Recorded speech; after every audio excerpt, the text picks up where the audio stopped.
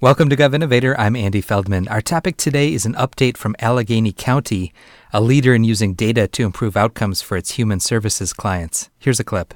One of our high-level philosophies is that we believe that sharing information, client information, helps us to provide better services. And so that's the approach we want to take. And so what we wanted to get to is what can we legally do to accomplish this goal of improving the quality of our services through the sharing of information.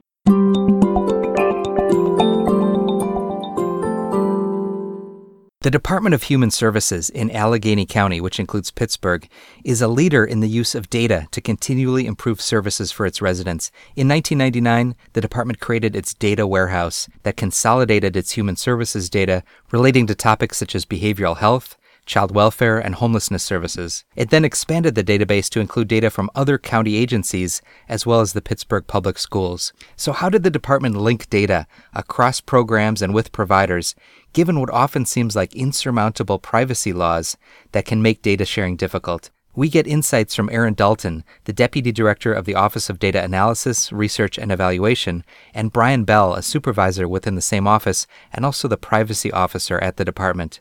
Our interview builds on an earlier conversation with Erin Dalton that provides an overview of the data warehouse. Welcome to you both. Brian, I'd like to jump right into the main question, which is tell us the story of how you were able to deal with privacy protection laws like HIPAA and FERPA and still link these data in order to serve your clients better.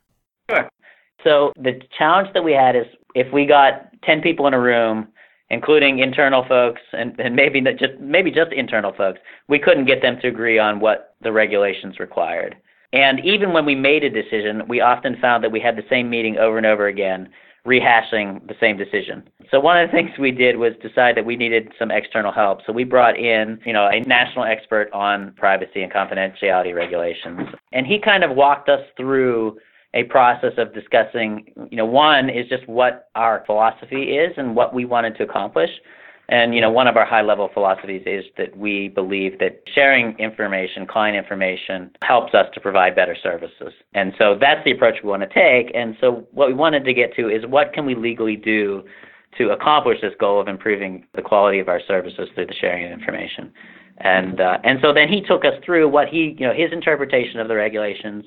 And, we have a certain oversight responsibility that, requires that we have to collect a certain amount of information. And once we have it, then, we have in our mind some responsibility to use that information responsibly and respectfully, but still to help promote the care of our clients. So he helped us kind of think through what that balance can be and what it legally can be. And then one of the important steps I think we did was we documented those decision points that we made and then shared those broadly, first of all, with the folks that were in the meeting and got confirmation of it, and then began sharing that. Even we incorporated that in the HIPAA training that we do so that people understand the stance that we're taking and where we're headed. And we also shared that with our providers who were expressing concerns about how we were going to use information that they provided us. And I think one of the maybe key things that set their minds at ease is that we agreed that once they give us information that is about, their clients, it's our responsibility to protect it. So, if we do something bad and someone sees it who shouldn't,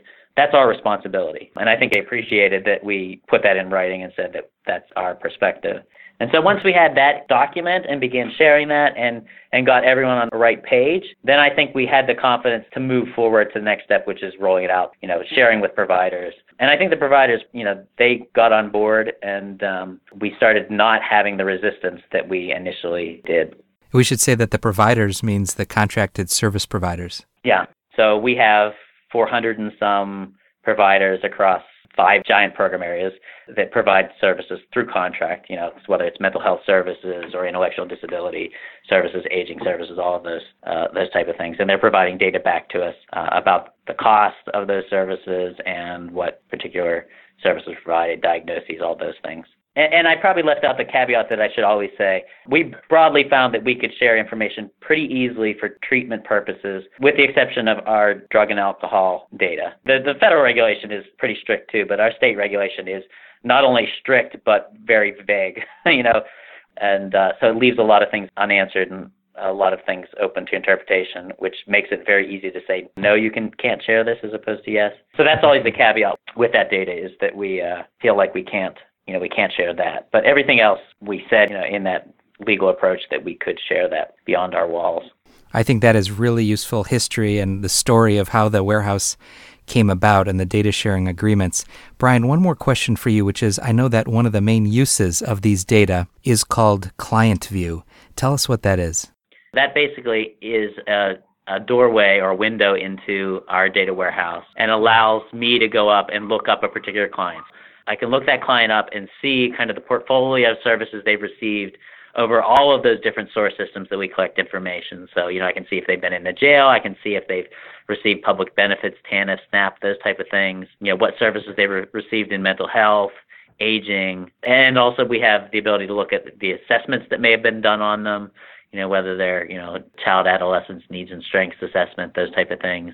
We've added some timeline features and things to make it a little more robust in terms of the visualization of it. And then we've rolled that out now, not only internally, we give access to our contracted service providers and have the ability for clients to access that information as well so they can see their own record that we have on them. Erin, I want to ask you about that exact subject that Brian just mentioned, which is these data are accessible to clients, and I know it's your view that that's been important. I do think it's important, and it's really helpful because we care about giving data back to the people who it belongs to. I think we'd be in a much less good position with our community if we didn't do that sort of thing.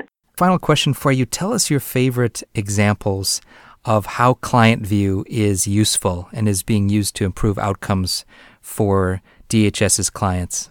So examples of Client View use, when we get calls to the hotline for child abuse and neglect, in some cases we get lots of information, in some cases we get very little. And so just being able to identify the service and criminal justice and other experience of the house where our investigators are about to go investigate is both a worker safety issue and a child safety issue. And when they go out to the house and they didn't realize that family friend is living in the house, they can look up that person and understand what's going on with them to help do the right child protection and service engagement. Another would be our clients tell us, and our providers sort of echo this, that people in crisis are not the best historians of their own care at that time. I mean, imagine, like going to the ER for anything and them asking you a bunch of stuff. It's hard to sort of rattle that back and reverse chronological order in a way that would be, meaningful.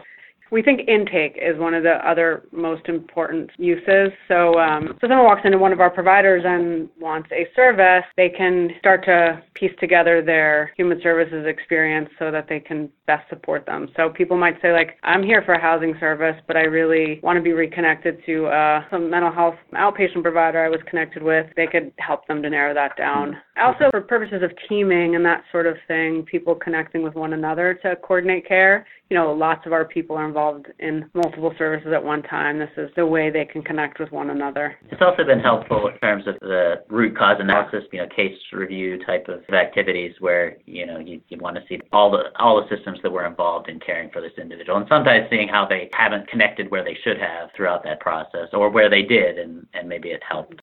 My thanks to Erin Dalton and Brian Bell for sharing their useful insights today, and thanks to all of you for listening.